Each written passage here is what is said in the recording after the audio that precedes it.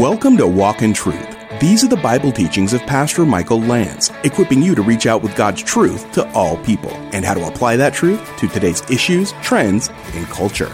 Learn more about the program and our church when you visit walkintruth.com or download our free Living Truth app. Now here's Pastor Michael's teaching in Isaiah 61 called The Prophesied Ministry of Messiah. Isaiah 61, verse 1. The Spirit of the Lord God is upon me, because the Lord, Isaiah 61:1, has anointed me to bring good news to the afflicted. He has sent me to bind up the brokenhearted, to proclaim liberty to captives and freedom to prisoners. Let me read the NIV for you. The Spirit of the Sovereign Lord, Donai Yahweh, is on me because the Lord has anointed me to preach good news to the poor. The word poor there could be rendered the humble. He has sent me to bind up the brokenhearted, to proclaim freedom for the captives and release from darkness for the prisoners. So this is the ministry of Jesus Christ. In Luke chapter 4, if you hold your finger in Isaiah and go to Luke 4, Jesus comes to his hometown. This is probably about a year into his public ministry. He grew up in Nazareth. Remember, he was born in Bethlehem, but he did grow up in Nazareth.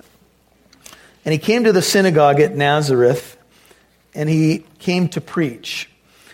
Luke records that he was tempted, he was baptized, and he returned to Galilee.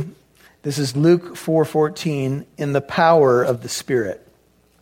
And news about him spread through all the surrounding district.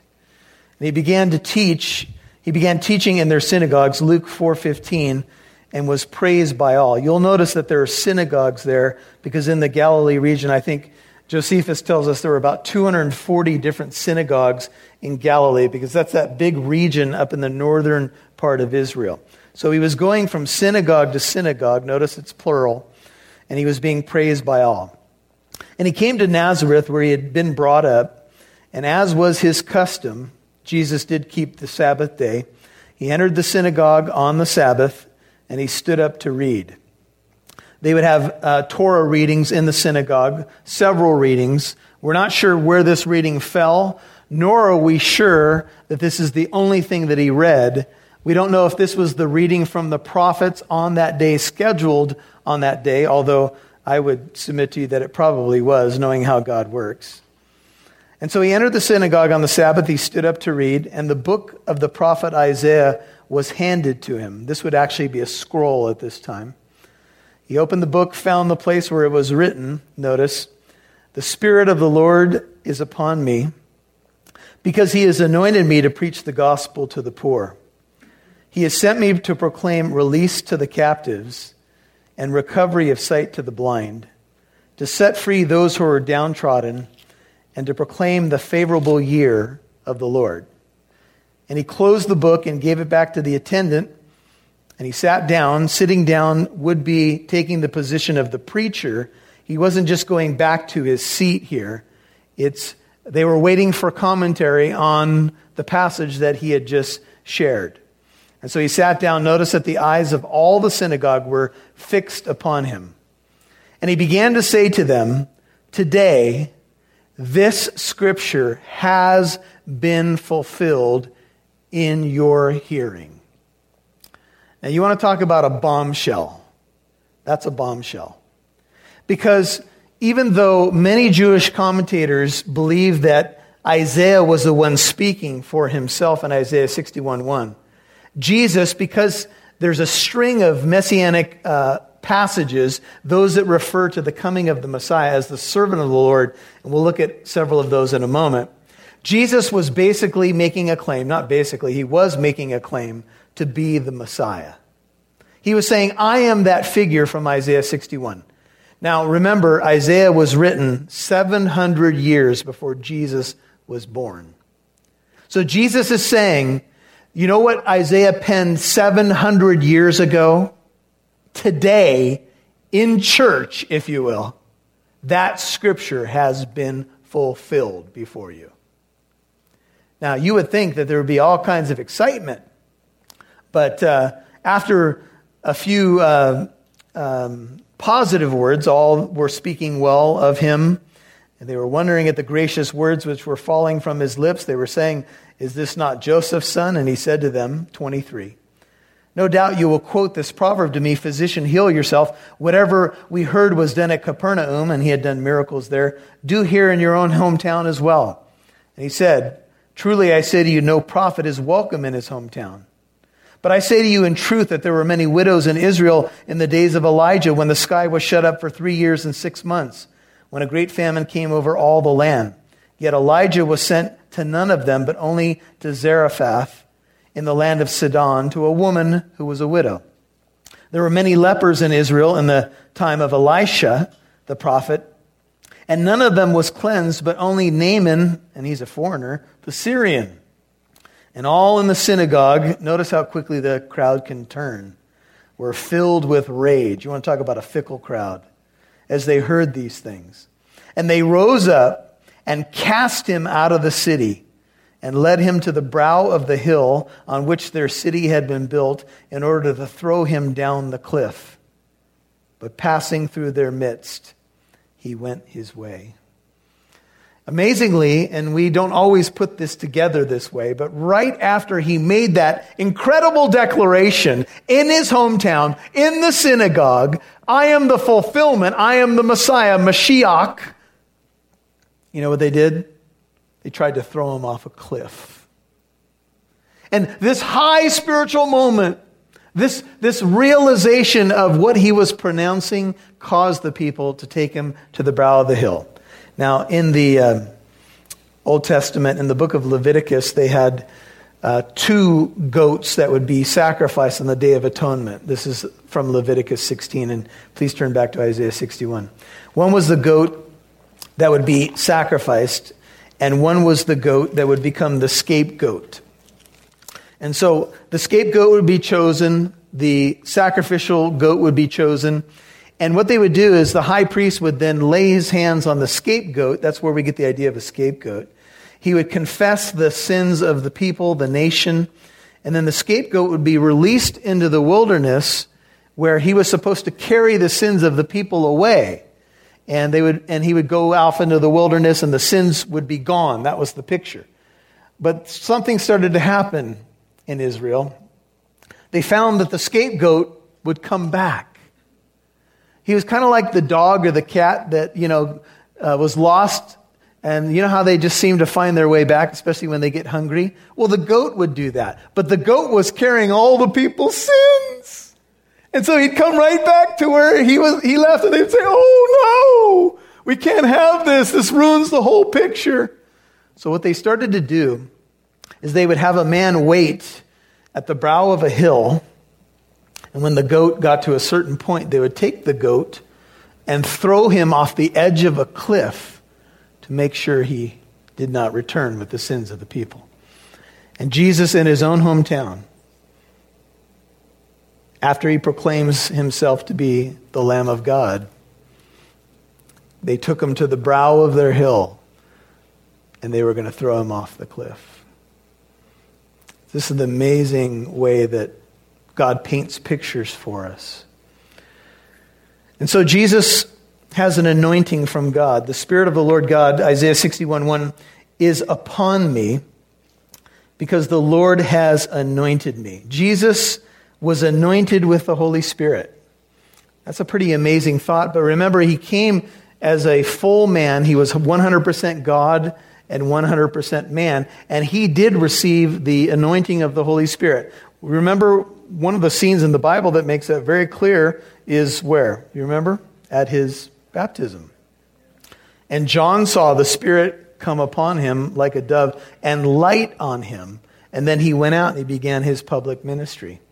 The book of Acts says the same thing. Peter's preaching to the house of Cornelius, and he said, "You know Jesus of Nazareth, how God anointed him with the Holy Spirit and with power, and how he went about doing good and delivering those who were oppressed by the devil, for God was with him."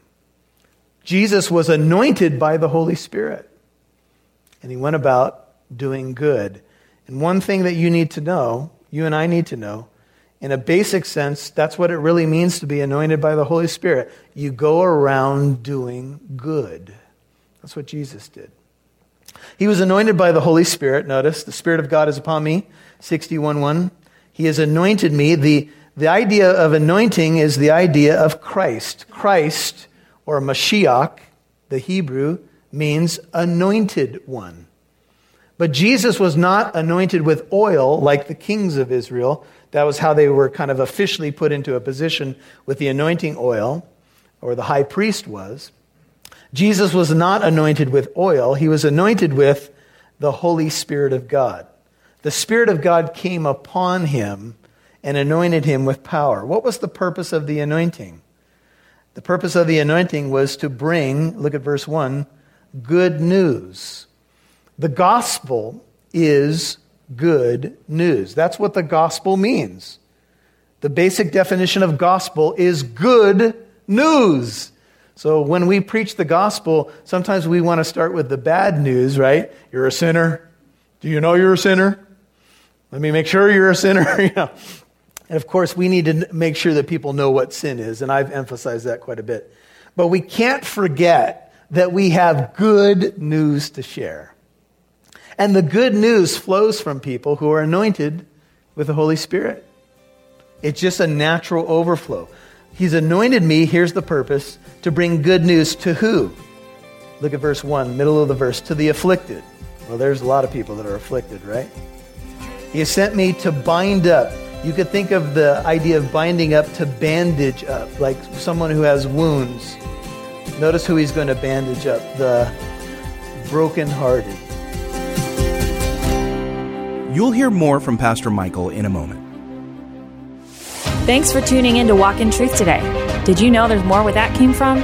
Download the Living Truth app to listen to more of Pastor Michael's teachings whenever you want. You can even watch videos. And if you're local to Southern California, you can get updates on church events, new studies, and more. Download the free Living Truth app today.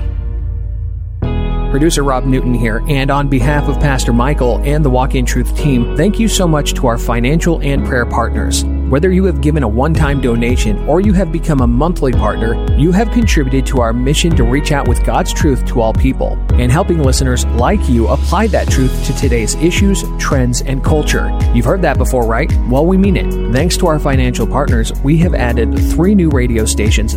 Our prayer is to bless our new listeners the way we have hopefully been a blessing to you. If you're a longtime listener, would you please consider becoming a $5 a month partner? That may not seem like much, but every little bit makes it possible for us to continue our broadcasts, podcasts, and free apologetic events. Please become a partner, giving at least $5 a month. Visit walkintruth.com to donate or call 844-48-TRUTH. That's walkintruth.com or call 844-48-TRUTH. We'd love to see who's listening, so please connect with us on Facebook, Twitter, or Instagram. Just do a search for Walk in Truth Show. Now, back to Pastor Michael Lance right here on Walk in Truth. Notice who he's going to bandage up, the brokenhearted. There's a lot of brokenhearted people in our world. Psalm 34:18 says that the Lord is near to the brokenhearted. That's an amazing promise. You know, sometimes I wonder as a Christian, is it possible to serve the Lord and have faith in the Lord and at the same time have a broken heart? And you know what I'm saying? And I think it is. Because sometimes what we do is we go through this world and things break our hearts. Sometimes the actions of people break our hearts. Sometimes we have someone we love who is sick and it breaks our hearts. And they're not getting well. But still, we can serve the Lord, anointed by His Spirit. Why? Because the Spirit of the Lord and His presence in our life gives us assurance that that's not the end of the story. You see, this whole chapter and these final chapters in Isaiah are really telling us that because of that presence of God, because of the good news, that the light that has come to a darkened world, we can have hope. Because, brothers and sisters, you and I both know that we live in a broken world. There's a lot of brokenhearted people. Jeremiah 17:9 tells us that our heart is deceitfully wicked above all things. It's desperately sick. Who can understand it? But Jesus has come to bind up brokenhearted people or to bandage them. And I thought about that thought, and I thought about the Good Samaritan in Luke chapter 10. And you remember the man that was taken among thieves, and he was beat up and left for dead, and the priest walks by and the Levite walks by, and they don't render any help. And here comes the Samaritan. And the Samaritan bandaged his wounds, paid for his time at the inn. And he said, if there's any debt left over, I'll be back in these parts and I'll pay his debt. And in that whole picture is a picture of the gospel. We are the people who have been taken among thieves, because the thief has come to kill, steal, and destroy. Jesus came that we might have life and have it to the full. And so Jesus steps in and he bandages our brokenness. He's come to bind up the brokenhearted. He's come to make a proclamation as well. This anointing gives him the power to make the proclamation of liberty to captives. Those who are in captivity in the sense of in captivity to evil. And you can think of Israel being in captivity to Babylon in that sense. And he's come to proclaim freedom to prisoners. Or if you have an NIV, it says release from darkness for the prisoners. Darkness and light are powerful metaphors in the Bible for evil and good. Darkness is the kingdom of Satan. Light is the kingdom of God. Jesus pulls us out of the kingdom of darkness and brings us into the kingdom of light, the kingdom of God's beloved Son. In him we have forgiveness of sins and an inheritance among those who are sanctified by faith in him. Now, all over the book of Isaiah, you'll see this anointing. Go to Isaiah 11, and it anticipates the arrival of Jesus Christ. Isaiah 11, look at verse 2 with me. These are a lot of these are millennial type passages that talk about the golden age when God makes all things right. Isaiah 11:1 says, then a shoot will spring from the stem of Jesse. Jesse was the father of David. And a branch from his roots will bear fruit. And the Spirit of the Lord will rest on him, the Spirit of wisdom and understanding, the Spirit of counsel and strength, the Spirit of knowledge and the fear of the Lord.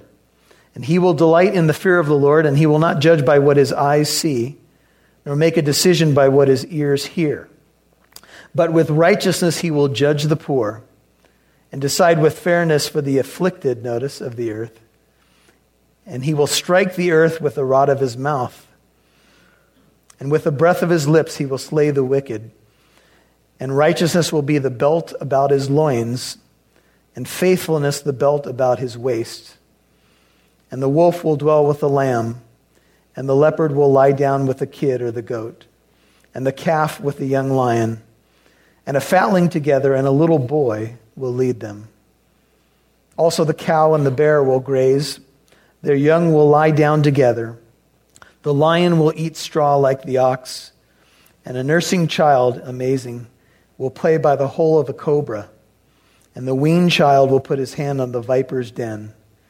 And they will not hurt or destroy in all my holy mountain. For the earth will be full of the knowledge of the Lord as the waters cover the sea. Go to Isaiah 42. So we get little shadowy highlights of the servant of the Lord, which is the Messiah. This is Isaiah 42, verse 1. It says, behold my servant whom I uphold, my chosen one in whom my soul delights. I have put my spirit upon him. Isaiah 42, 1. He will bring forth justice to the nations. He will not cry out or raise his voice, or make his voice heard in the street. A bruised reed, 42:3, he will not break, and a dimly burning wick he will not extinguish. He will faithfully bring forth justice. He will not be disheartened or crushed until he has established justice in the earth, and the coastlands will wait expectantly for his law. Go to Isaiah 49, look at verse 1.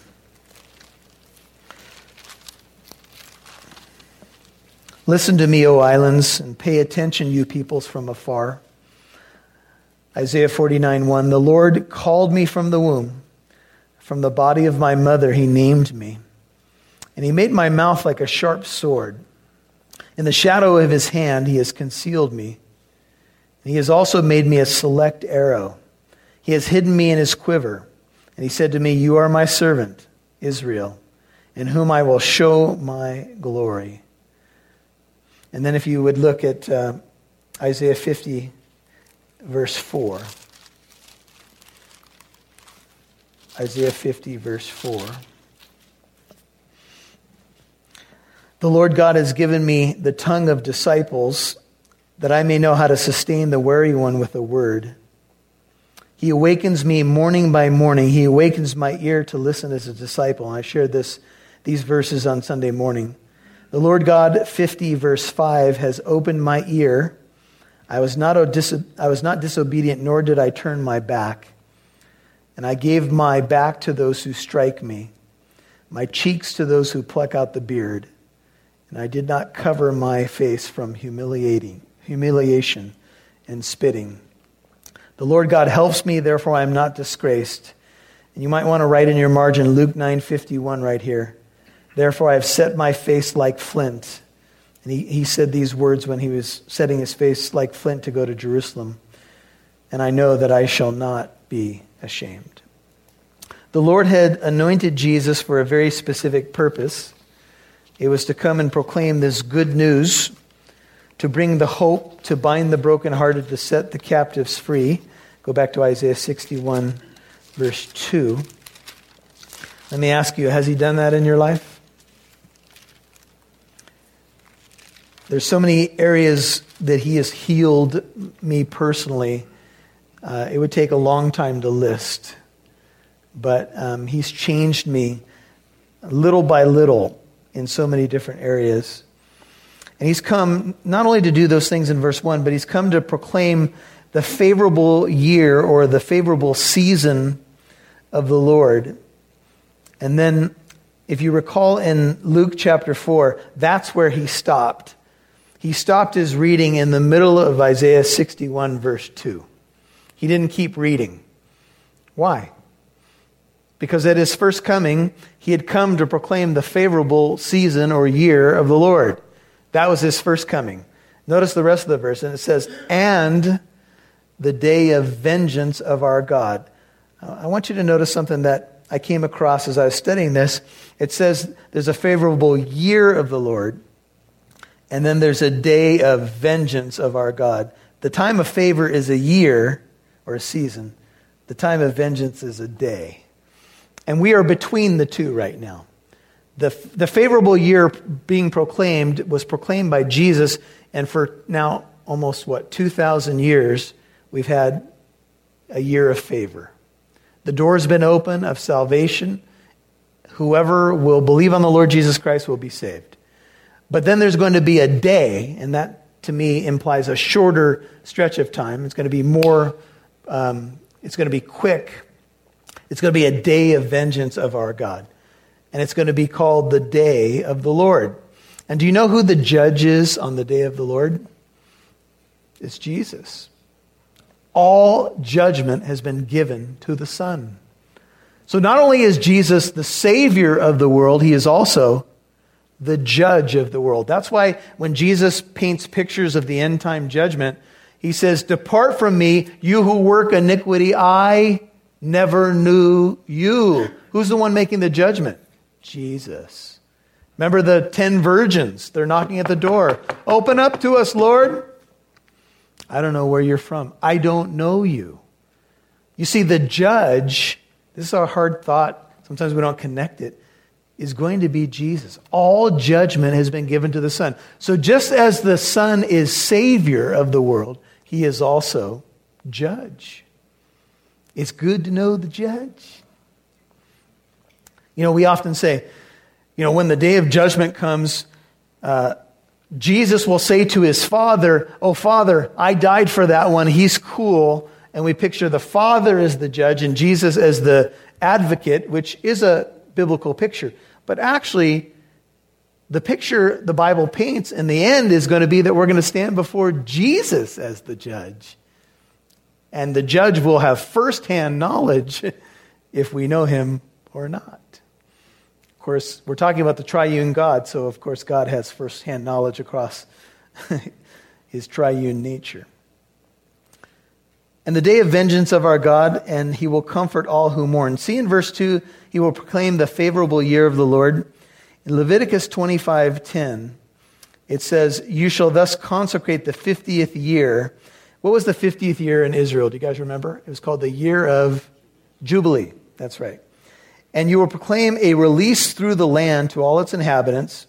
It shall be a Jubilee year for you, and each of you shall return to his own property, and each of you return to his own family. In the year of Jubilee, what would happen? Every 50 years, they would do this in Israel, people would take a whole year off. All debts would be forgiven in the year of Jubilee. You would get land back that you had lost. Everything would go back. All losses would be covered over. And some of you are saying, can't they do that in the United States? That'd be really, really good, because there's a lot of debts I'd like wiped out right now. But the year of Jubilee was pointing to a more spiritual point. The year of Jubilee, the favorable year of the Lord, is a proclamation that all of our debts have been forgiven. That the debt has been paid in full. That a Jubilee, a year of release and freedom and rest, will be proclaimed. In 2 Corinthians 6, it says these words, and working together with him, we also urge you not to receive the grace of God in vain. For he says, at the acceptable time I listened to you, and now on the day of salvation I have helped you. Now is the acceptable time. Behold, now is the day of salvation. I looked at the NIV. It says, now is a time of God's favor. And the ESV says, now is the favorable time. Behold, now is the day of salvation. 2 Corinthians 6:2. We are now in the midst of salvation jubilee. Now is the time when people need to call upon the Lord. Now is the time when we have the freedom to proclaim this message to the world. And you and I have something amazing from God which enables us to do that, because the church now stands in the stead of Christ to proclaim the gospel. And how do we do that? I mean, most of us, let's face it, we struggle with this idea of witnessing anything. We don't even want to talk to our neighbor about Christ. We don't want to teach a Sunday school class. And what if little Johnny gets mad at me? I don't know how I deal with that. But you have an anointing from God. Acts 1:8 was written to the apostles who did struggle with their own flesh. And Jesus said, wait for the Spirit, and you shall receive dunamis power when the Spirit comes upon you. And you, by virtue of that power, will be my witnesses. Do you believe that? Do you believe that that same power that raised Jesus Christ from the dead dwells in you? That's how you accomplish ministry. Go to Romans chapter 8. Romans 8.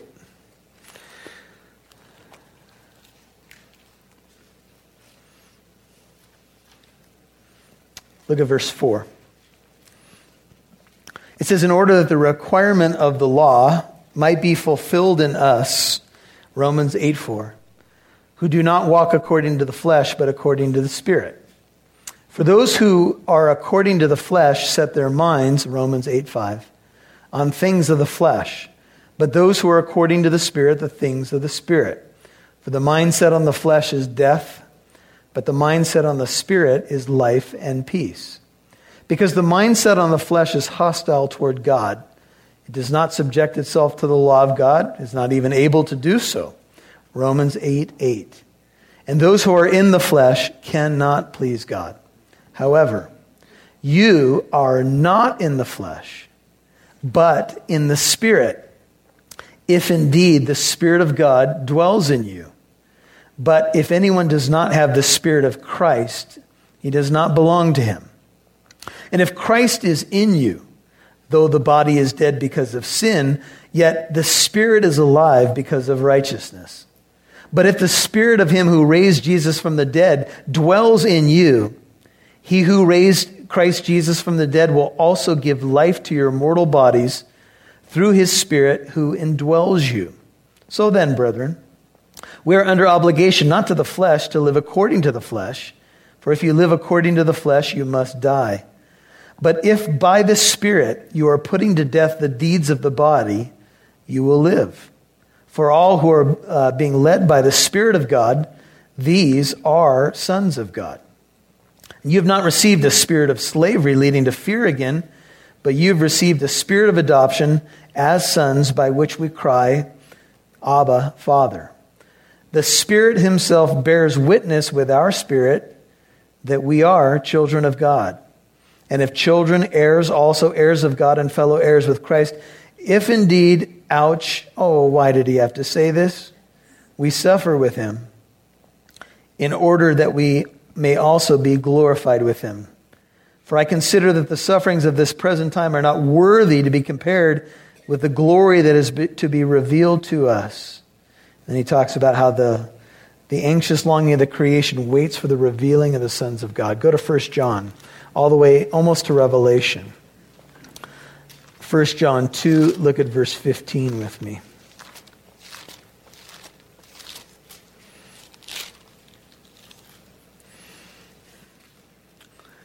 First John 2:15 says, "Do not love the world, nor the things in the world. If anyone loves the world," and I'm pretty sure the word for love there is agape. "If anyone loves the world, the love of the Father is not in him. For all that is in the world," 1 John 2:16, "the lust of the flesh." If you want to know where your problems lie, memorize 1 John 2:16. All that is in the world, the lust of the flesh, that's 1. The lust of the eyes, that's 2. And the lust of pride, the boastful pride of life, that's 3. You know where all your problems come from, fleshly speaking? Your flesh, your eyes, and your pride. Sound familiar? I think he pretty much hit the nail on the head, didn't he?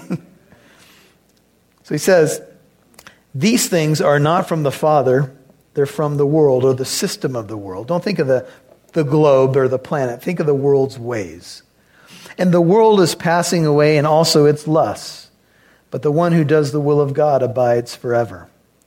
Children, it is the last hour, and just as you heard that Antichrist is coming, even now many Antichrists, or foreshadowings of the ultimate Antichrist, have arisen. From this we know that it is the last hour. They went out from us, but they were not really of us, for if they had been of us, they would have remained with us. But they went out in order that it may be shown that they all are not of us. But you, by contrast, have what? An anointing from the Holy One. And you all know. I've not written to you because you do not know the truth, but because you do know it, and because no lie is of the truth. Well, then you might say, well, then who's a liar? Well, who is a liar but the one who denies that Jesus is the Christ? This is the Antichrist, the one who denies the Father and the Son. Whoever denies the Son, 1 John 2:23, does not have the Father. You might want to underscore that verse, because you're going to meet a lot of people in your lifetime as a witness who will say to you, I'm spiritual. I believe there's a God, but I don't know about all this Jesus talk. If you don't have the Son, you don't have the Father. As the old jingle says it, you can't have one without the other. That was a weak rendition of it, but you know what I'm saying. Why can't you have one without the other? Because there's one God in 3 persons. If you don't have the Son, you don't have the Father, because they're the same God. And the anointing gives you the ability to know the truth and to witness to the truth. And all of you have the anointing if you belong to Christ. And sometimes you hear somebody talk about spiritual things and you say, ouch, ooh, and you feel kind of a little radar go off in you. I heard of an old African-American gentleman that became a Christian late in life. And he was just a couple weeks old in the Lord, and he was going to this little Baptist church on this street corner. So he was a new disciple, and pastor was trying to watch over him and teach him well. And one day the pastor walked out of his office and he saw the old African-American gentleman standing on the street corner, and a Jehovah's Witness had a circle of people he was witnessing to. And the pastor went, oh no, I got to save my little new convert. But then he decided he would just stay back. And he I think it was old Fred, he let him listen to the Jehovah's Witness for a while. And then the meeting broke up, a little impromptu meeting. And the pastor comes over to Fred and says, Fred, what did you think about what he was saying? He said, well, Pastor, I don't like to know too much about such things. But one thing I know, something deep down inside kept telling me, he's a liar, he's a liar, he's a liar. That's the anointing. You just feel this uneasiness, You say, I was talking to a brother earlier. He was witnessing to a Hindu young lady. And she said to him that she's fearful of Christians.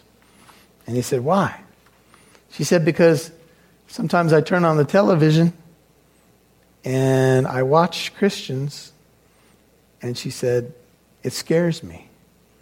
See, she's gotten a notion of what Christianity is about by watching television. And although there are some good things on Christian television, there's also some real questionable things. And if you watch that and you see people, what you have to understand is a lot of people are not going to walk in the church. A lot of people are watching that thing that has that blue light emanating out of it.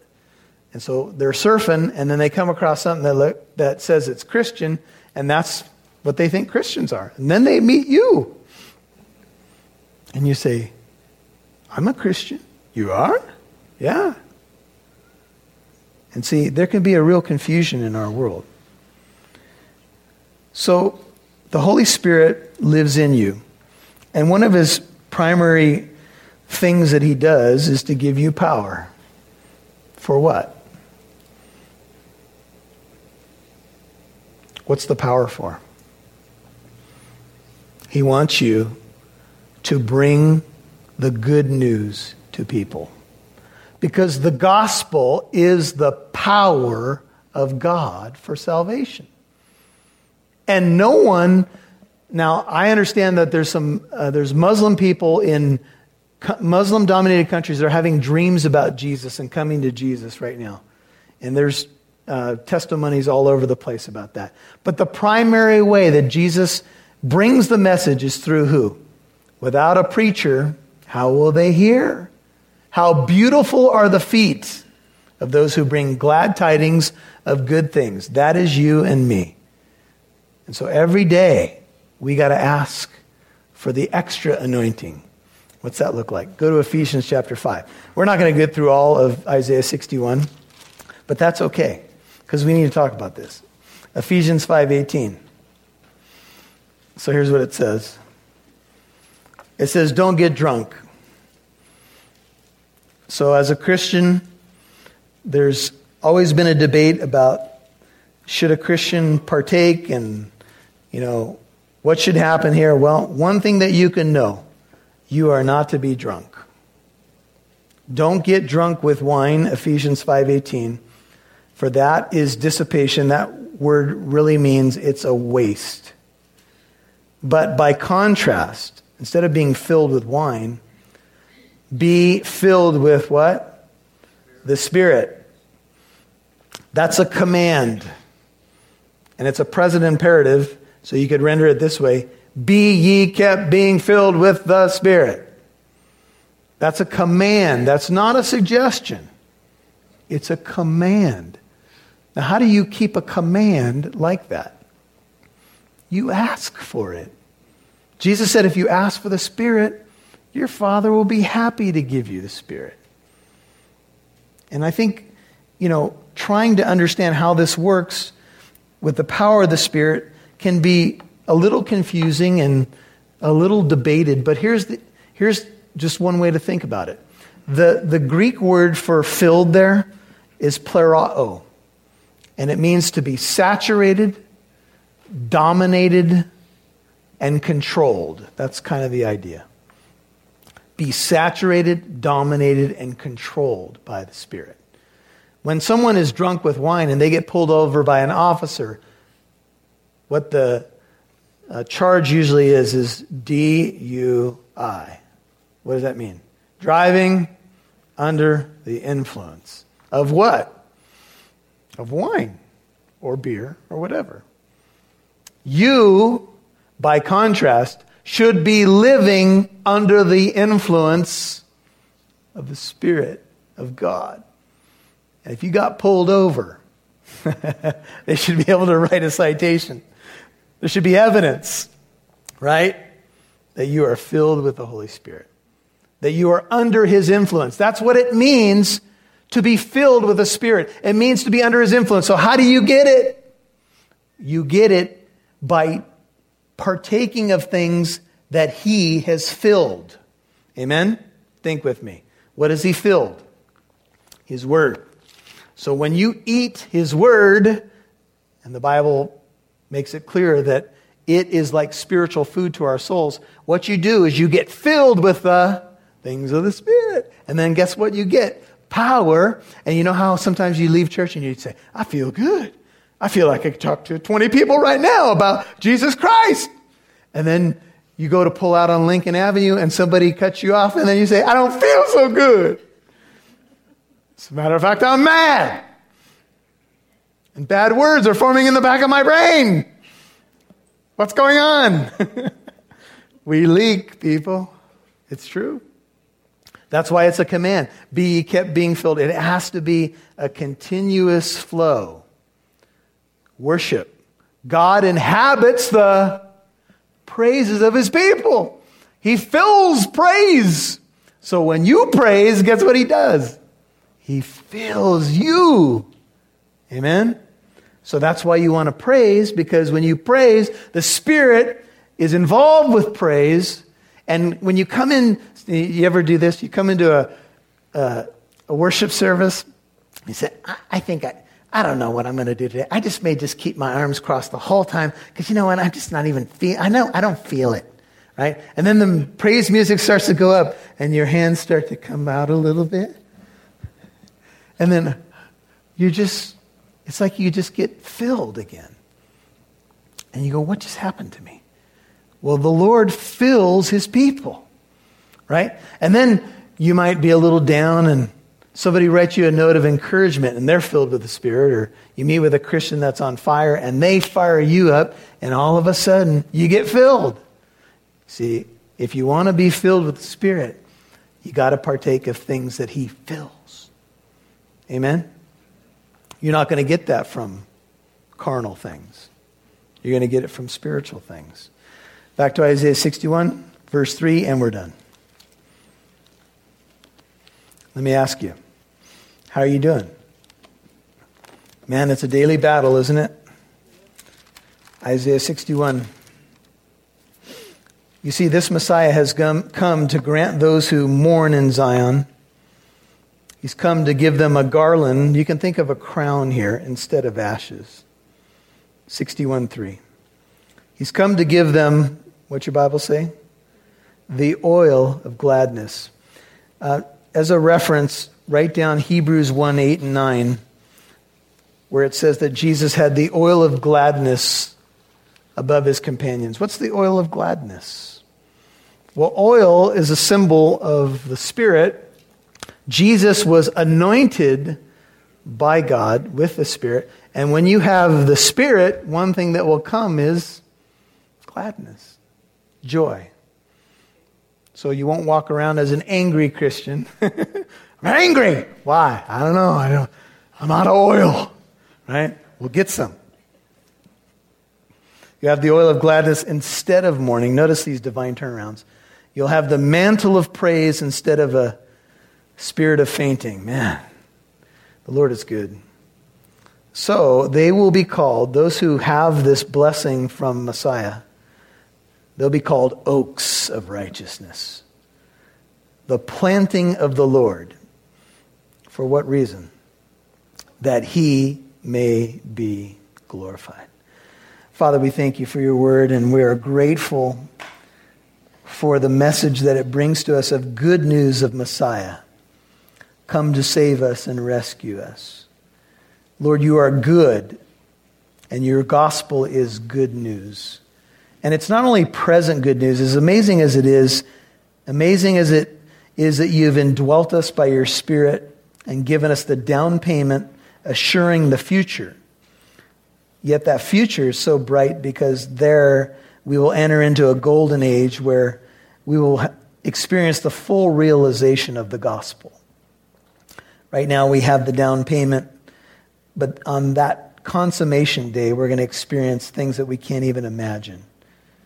Eye has not seen, nor ear heard, nor has even entered into the heart of man the things that God has prepared for those who love him. So Lord, fill us. And then fill us again and again. And when we get filled, help us to walk as witnesses, as Martin shared with us. To be a witness to this world of the hope that is in us, found in Jesus Christ. Minister to your people, I pray. Bless them with a fresh touch. Heal broken hearts tonight. Bind up wounds that may be there, emotional or otherwise, physical, spiritual. I pray your hand of healing will be extended to your church. And I pray, Lord, that we would just have that oil of gladness renewed in us. In Jesus' name, amen. Would you stand? You've been listening to the prophesized ministry of Messiah on Walk in Truth. That's Pastor Michael's teaching in Isaiah 61. If you missed any part of today's program, you can listen to Walk in Truth on our free Living Truth app or wherever you get your podcasts. You can also listen to our new minisodes called A Step Closer. Now, our Living Truth app is the one with the red logo with the pillars. And with our app, you can learn more about Living Truth Christian Fellowship, the church behind Walk in Truth, where Pastor Michael Lance serves as senior pastor. If you're local to Southern California, the app gives updates and information about upcoming Bible studies, free events, and services, both for you and your kids. If you live outside Southern California, you can still benefit from the Living Truth app because you can listen or watch Pastor Michael's previous teachings, and you can contact the church if you have any questions or comments. Download the free Living Truth app in your app store. Now, here's Pastor Michael with a final word before we go. Well, as you think about the content of Isaiah chapter 61, the Spirit of the Lord God is upon me because the Lord has anointed me to preach good things to the poor, good tidings to the poor. He has sent me to heal the brokenhearted, to proclaim liberty to the captives, and the opening of the prison to those who are bound, to proclaim the acceptable year of the Lord. That's what Jesus read in the synagogue. And he said, today, this scripture is fulfilled in your hearing. How do we know it's about Jesus? Well, it points to everything that Jesus did. And of course, Jesus validated this when he read this in the synagogue. All the eyes were upon him. And what an exciting thing to know that Messiah, the fulfillment of this prophetic section, had come. And even more exciting for me is to know why he came. He had been anointed by the Holy Spirit to what? To bring good news, to heal broken hearts, to set prisoners free, to open up the prison doors, to proclaim the acceptable, favorable year of the Lord. And when Jesus came, he was God's favor, God's gift to the world, God's answer to the question of everything that ails us. Messiah, Jesus Christ, on a mission of mercy.